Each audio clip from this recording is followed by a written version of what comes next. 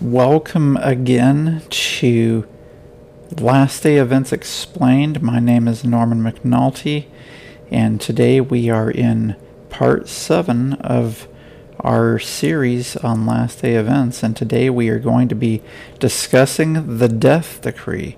And so I'm looking forward to going through that with you. And as usual, we have a few questions that we're going to address before we get into the heart of our presentation for today. I want to thank you again for those of you who have been sending questions in. We've had some more good questions come in this week. One of the questions that was asked, which was very good, was how do we know how long each stage of the Sunday law is going to last? For example, how long is the little time of trouble going to last? How long is Jacob's time of trouble going to last? How long are the 7 last plagues going to last? That's a very good question. And the honest answer is we don't have a specific period of time from inspiration. The best answer that I can give you is from Revelation 17, when we get the 7th head, which is after the deadly wound is healed. In Revelation 13, it says that the kings of the earth will reign for 1 hour with the beast. Now that word in the Greek, or that phrase in the Greek, refers to a very short, indefinite period of time. It's not a time prophecy. So we shouldn't expect for this final crisis of Earth's history to go on for a real long time. But there will be enough time for these events to develop. And so it's not going to be 2 weeks, but it won't be many years either. So we don't know exactly for sure, but it's going to be a short period of time. And another really good question that came in was, how do I know for sure if I'm ready for Jesus to come? And that's a question that I believe each one of us knows deep down in our heart. We know if we are fully surrendered to Jesus. And the way to know that you're ready for Jesus to come is if you're 100% surrendered to Him. If every issue in your life, you have surrendered it to the Lord. As Ellen White says, it's not the occasional good deed or misdeed, but it's the general trend of the life that tells us which direction we're headed. And now people have used that quote to say, well, the general trend of my life is pretty good, and yet every 15 minutes they're stumbling into something they know they shouldn't be doing. So bottom line is it's total surrender. That's how we know. And in our heart, we know if we've surrendered at the foot of the cross with everything in our heart and everything in our life to Jesus Christ. We're not holding anything back. And if you can say honestly to yourself and to God, God, I've put it all out on the line. I've surrendered everything in my life to you. There's nothing in my life that I'm holding back from you. Then you can have confidence that you're ready to meet Jesus in the clouds. I think one of the reasons why people are scared of last day events and of the final crisis and the time of trouble is that a lot of us are holding things back. We're 99% surrendered, but there's that one thing. And Ellen White says again in Steps to Christ that one sin persistently cherished will eventually neutralize all the power of the gospel. So we want to have everything surrendered. By the grace of God, He's made it possible for us to do so with His sacrifice for us on the cross. And so thank you for those questions. And again, if you have further questions, send them in to contact@audioverse.org. Obviously, there's some questions that have come in that I haven't been able to get to, but we are going to have a special session at the end where we go through all the questions that have come in. And I want to thank you again for the questions that have been coming in. I also want to remind you about my book, Daniel, Practical Living in the Judgment Hour, as we're going through these prophetic messages, as we're going through last day events. You'll find much of what we're talking about in this book, and now's a great time to be studying and sharing on prophecy. And you might have the book, but this would be a great gift for your friends or family. Let people have an opportunity to study these things that are happening right now. So now I'm going to move along into our presentation on the death decree. This is part 7 in our 10-part series before we have our question and answers in probably part 11. And so as we get into this presentation, I'm going to ask the Lord to be with us as we go through this presentation today. And we want the Holy Spirit to guide each one of us as we go through this topic. So let's bow our heads as we pray. Father in heaven, we thank you for this opportunity to continue to learn more about last day events. And as we study about the death decree today, I pray that it would inspire us with confidence, knowing that you are there to protect us and to deliver us. May we have faith to be sustained for the crisis that lies ahead of us. And so be with me now as I speak and as I share. I pray in Jesus' name, amen. So the topic and the title for today is the death decree, and you can see the picture that I've used for the background for this title is the picture of a guillotine, and that, of course, was made famous in the French Revolution. The French Revolution happened at the end of the 1260 years, when there was a period of time for 3.5 years known as the Reign of Terror, when God was abolished, atheism reigned supreme, and tens of thousands of French citizens were put to death by the guillotine. And estimates place 20 to 40,000 were put to death. And we don't know exactly what will happen to God's people in the last days, but as far as how persecution will take place, but we do know that, as we talked about in earlier presentations, there will be martyrs for the faith. And there's obviously more sophisticated ways that people will be martyrs for the faith, but we want to be prepared and ready to stand and to be faithful no matter what type of instruments are used by the enemy to try to intimidate us as God's people. And so let's go ahead and look at some passages of Scripture that look at what's happening and what will happen at the end of time. If you have your Bibles, I invite you to turn to Revelation chapter 13, starting in verse 11. And this is a description of the second beast of Revelation 13, which is, of course, Protestant America. In verse 11 of Revelation 13, and I beheld another beast coming up out of the earth, and he had 2 horns like a lamb, and he spake as a dragon. We've talked about this before, the 2 horns representing civil and religious liberty. So America starts off as a Christian-like nation. It's like Christ, like a lamb. But then he speaks as a dragon. When he speaks as a dragon, this is when the Sunday law takes place. Nations speak through laws, speaking as a dragon. Remember, the dragon gave his power, seat, and authority to the first beast of Revelation 13. And the first beast of Revelation 13 has the mouth of a lion, which is Babylon.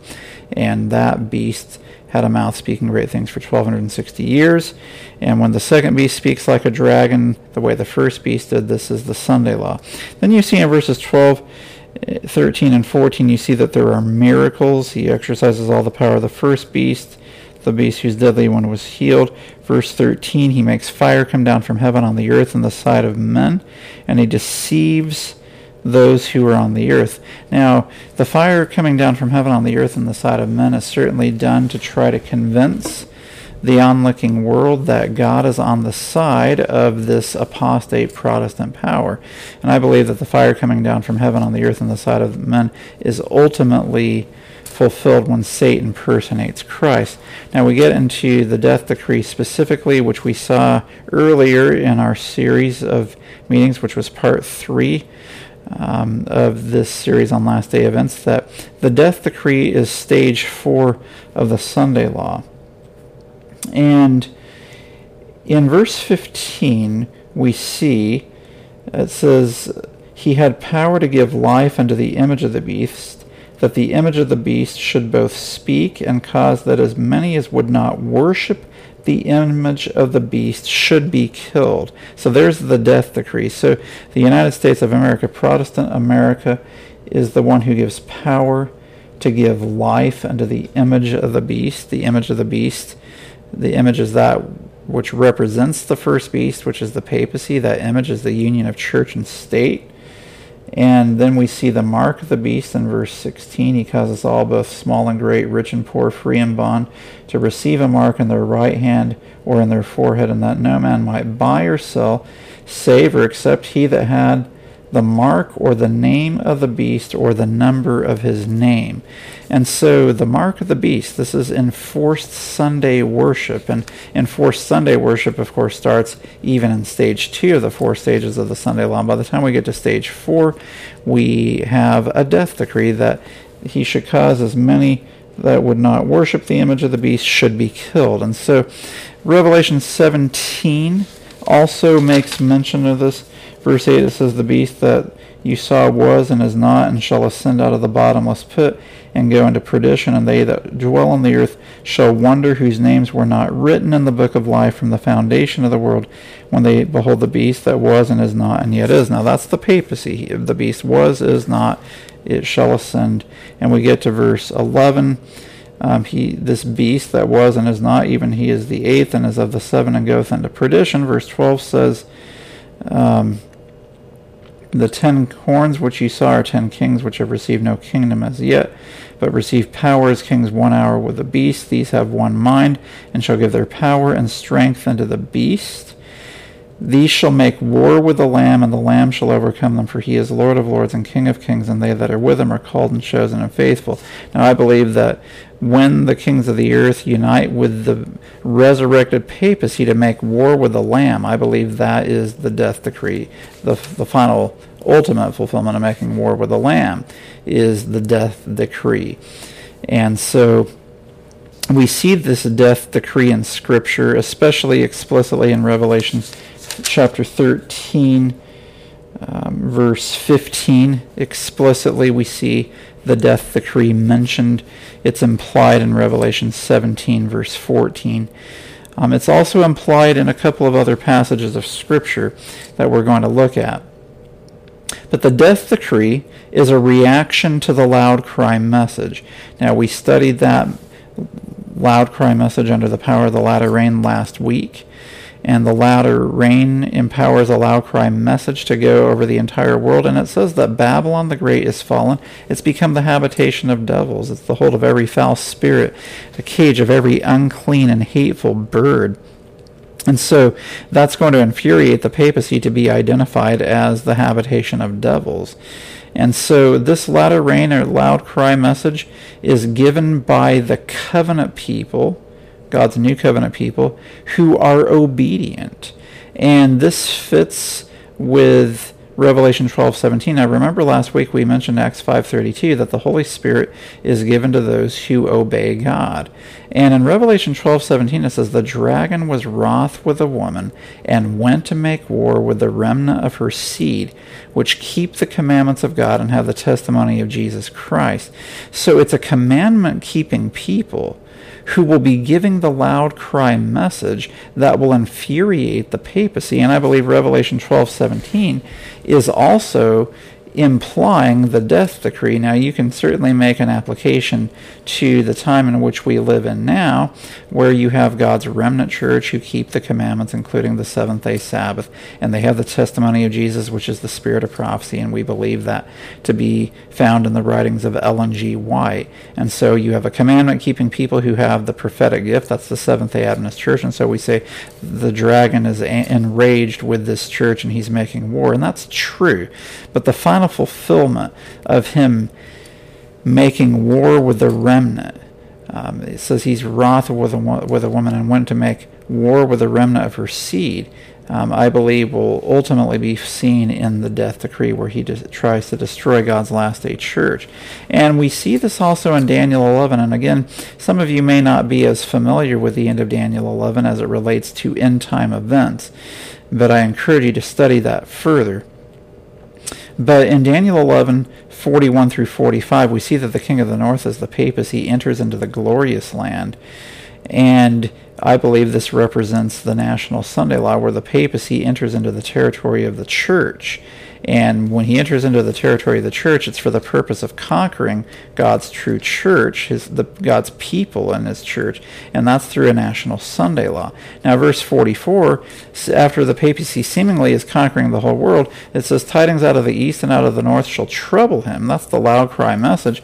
Therefore he shall go forth with great fury to destroy and utterly to make away many. So again, the reaction to the loud cry is a death decree, because the papacy, who receives its power, seat, and authority from Satan, the dragon, goes forth with great fury, utterly to destroy and make away many. That's the death decree, which we've talked about there. There you see, therefore he shall go forth to destroy and utterly to make away many.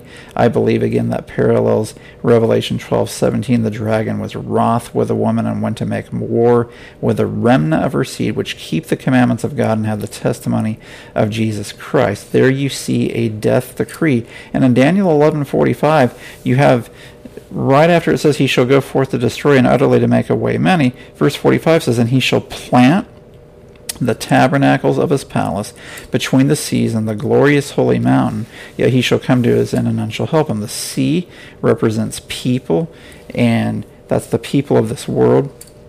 And so the entire world is uniting with the papacy, the king of the north, in a death decree against God's people who are found in the glorious holy mountain, which is symbolizing Mount Zion. And so you can see this death decree at the end of Daniel 11 as well.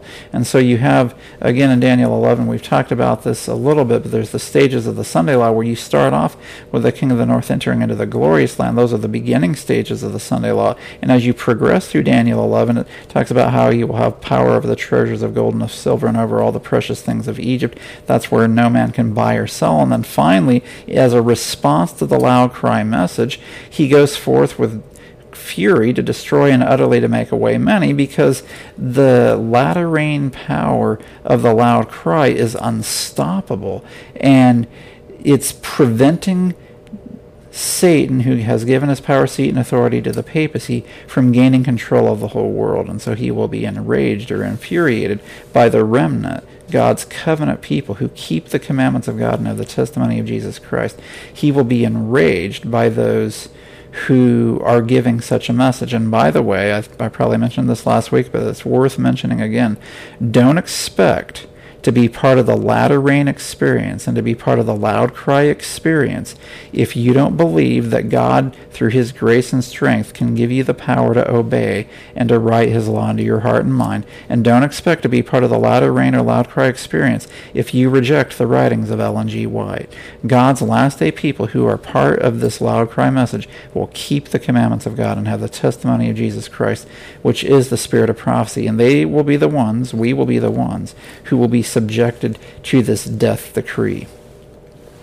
Now, in response to the death decree, Daniel chapter 12 verse 1 says, and at that time shall Michael stand up, the great prince, which standeth for the children of thy people, and there shall be a time of trouble such as never was since there was a nation, even to that same time.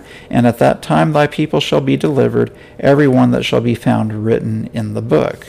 Michael is standing up, not in response to a Middle East conflict with Turkey or the Eastern question or the Crimean conflict or some issue in Jerusalem in response to radical Islam or whatever it may be. Michael is standing up in response to the death decree in which God's people are surrounded by the king of the north and the whole world, the sea.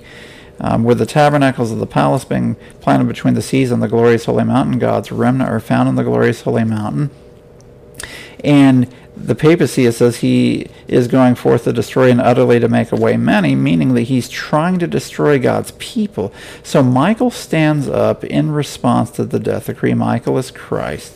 And so when you have a death decree, Michael stands up. And this correlates with Revelation chapter 22, verse 11 as well. So when Michael stands up, we hear the words in Revelation chapter 22, verse 11, which I will read, and I encourage you to follow along in your Bible, where it says, "He that is unjust," these are the words coming from the most holy place of the sanctuary in heaven, "He that is unjust, let him be unjust still. And he which is filthy, let him be filthy still. And he that is righteous, let him be righteous still. And he that is holy, let him be holy still. When the death decree is given, Michael stands up in response to this death decree, and probation closes for the world. At that point, all cases have been decided. Those who are righteous will remain righteous. Those who are wicked will remain wicked. And this is the close of probation. And notice the statement from Ellen White. This is Review and Herald, November 19, 1908, from Article A. She wrote 2 articles on that date for the Review and Herald, and this is the first one, Article A. Notice the statement, wonderful events are soon to open before the world. The end of all things is at hand. The time of trouble is about to come upon the people of God.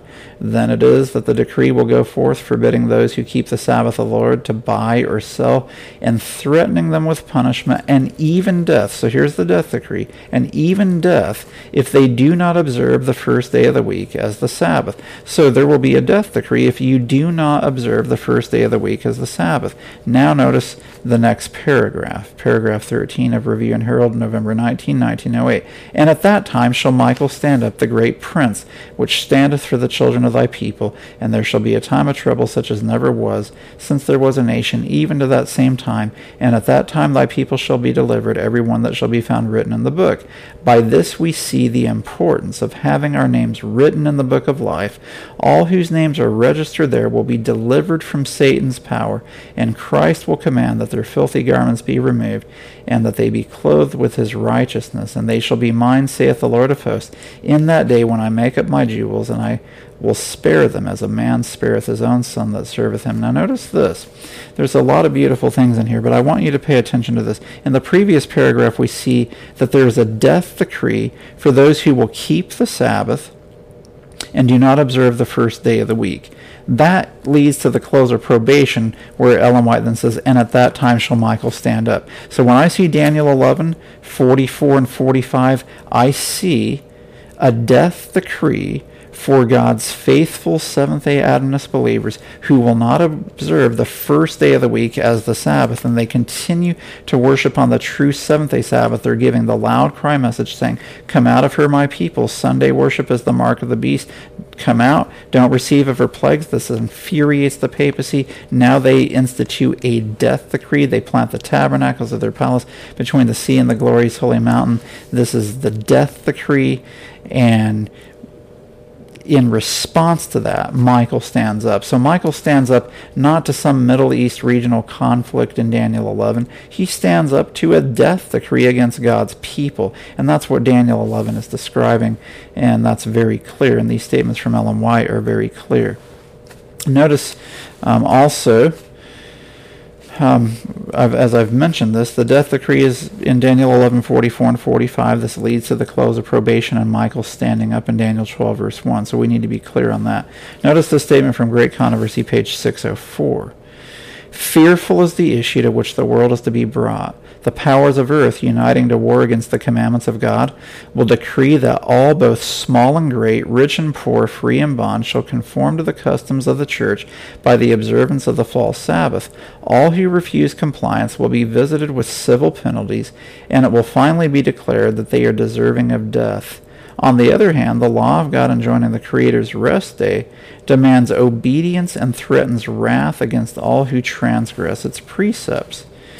With the issue thus clearly brought before him, whoever shall trample upon God's law to obey a human enactment receives the mark of the beast.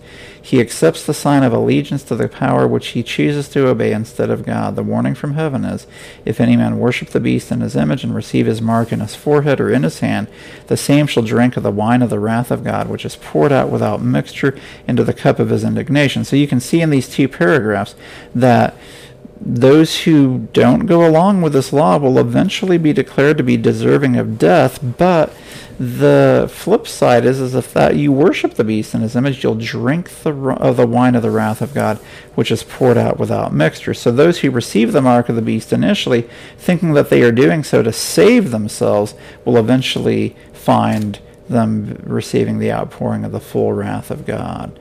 And we want to be faithful to the Lord. We love him, and we're not going to go along with any man-made laws. And again, from a human standpoint, we have within us this natural mechanism of self-preservation. And we do whatever we can to preserve life and to avoid that which could cause us to lose our lives. And so everything at the end of the world is going to be going against our natural human reaction. Like if we can't buy, if we can't sell, if we can't support our family, if we can't sustain our life, every fiber of our being, just if we're disconnected from the Lord, is going to say, go along, compromise, save yourself. Don't allow yourself to lose your existence over something that seems so arbitrary. And yet, as we face death, by the grace of God, we will remain faithful, because as Revelation 12:11 says, they overcame him, that is the devil, by the blood of the Lamb and by the word of their testimony, and they loved not their lives unto the death. And so God's faithful people at the end of the world will not love their lives unto the death. We will be faithful even when faced with a death decree and the loss of everything that we have. Notice this, Great Controversy 635. When the protection of human law shall be withdrawn from those who honor the law of God, there will be in different lands a simultaneous movement for their destruction. At the time appointed in the decree draws near, the people will conspire to root out the hated sect. It will be determined to strike in one night a decisive blow, which shall utterly silence the voice of dissent and reproof. The people of God, some in prison cells, some hidden in solitary retreats in the forest and the mountains, still plead for divine protection, while in every quarter companies of armed men, urged on by hosts of evil angels, are preparing for the work of death. It is now in the hour of utmost extremity that the God of Israel will interpose for the deliverance of his chosen. Now we're going to talk about the deliverance of God's people as we come towards the end of this series. But you'll see that when there is a death decree, there will be a time that is set to destroy God's people, much as in the days of Esther, when a decree was made that set a date for the destruction of God's people, the Jews. At the end of the world, when there is a death decree, there will be a date set for the destruction of God's people. And of course, we know that God's people will be delivered, but it's going to be a trying time for the people of God. And then we see with shouts of triumph, this is a continuing Great Controversy 635, with shouts of triumph, jeering, and imprecation, throngs of evil men are about to rush upon their prey, when lo, a dense blackness, deeper than the darkness of the night, falls upon the earth. Then a rainbow shining with a glory from the throne of God spans the heavens and seems to encircle each praying company. The angry multitudes are suddenly arrested. Their mocking cries die away. The objects of their murderous rage are forgotten. With fearful forebodings, they gaze upon the symbol of God's covenant and long to be shielded from its overpowering brightness. So, of course, the good news is God's people will be delivered. So let's look at the chronology of this death decree. You have a death decree, and when the death decree comes, this is when probation closes. After we have the death decree and probation closes, this is when the 7 last plagues begin to fall, and this is when it begins to become clear who the righteous are, who the wicked are, who have been faithful to the Lord, and who have compromised, who received the mark of the beast, who received the seal of God. Of course, we can have some idea, even before them, based on who is being spirit-filled and giving the last message versus those who are falling away and joining with Sunday worship. But the 7 last plagues falling, that's when it becomes very clear who has the mark of the beast and those who have the seal of God. It's also during the 7 last plagues that Jacob's time of trouble begins. This is a trying time for God's people. They have gone from facing martyrdom during the little time of trouble, not being able to buy or sell, to the mental and spiritual anguish of knowing that probation is closed and wondering if we are truly ready to meet Jesus in the clouds. And God's people will be delivered at the end of Jacob's time of trouble, at the end of the 7 last plagues. And We're going to talk about that in greater detail next week, but this is the chronology of what happens with the death decree. Now, in Testimonies, Volume 5, page 213, we read, "When this time of trouble comes, every case is decided. There is no longer probation, no longer mercy for the impenitent. The seal of the living God is upon his people. This small remnant, unable to defend themselves in the deadly conflict with the powers of earth that are marshaled by the dragon host, make God their defense. The decree has been passed by the highest earthly authority that they shall worship the beast and receive his mark under pain of persecution and death." So when the death decree comes, there's no longer probation. There's no longer mercy for the impenitent. The seal of the living God is upon God's people. And so that statement makes that very clear. And then notice this from early writings, pages 36 and 37. "I saw that the 4 angels would hold the 4 winds until Jesus' work was done in the sanctuary. And then will come the 7 last plagues. These plagues enraged the wicked against the righteous. They thought that we had brought the judgments of God upon them, and that if they could rid the earth of us, the plagues would then be stayed. A decree went forth to slay the saints, which caused them to cry day and night for deliverance. This was the time of Jacob's trouble." So we can see that the wicked will blame God's judgments upon the righteous, and the judgments that have come upon the earth will be blamed upon the righteous, and this will cause ultimately the death decree to be given. So from the death decree, we see that Jacob's time of trouble begins. We see Jacob's time of trouble in Daniel chapter 12, verse 1. We saw the death decree in Daniel 11, 44 and 45. And again, Jacob's time of trouble happens after the death decree is given. And this is what we're going to look at in detail the coming week. Being prepared for Jacob's time of trouble is of the greatest importance for each one of us. It's not enough to know the sequence of last day events. It's not enough to know the chronology. It's not enough to know the different stages of the Sunday law and when the little time of trouble begins, when Jacob's time of trouble begins, where the death decree fits in this, where the 7 last plagues fit in this. We need to have spiritual preparation.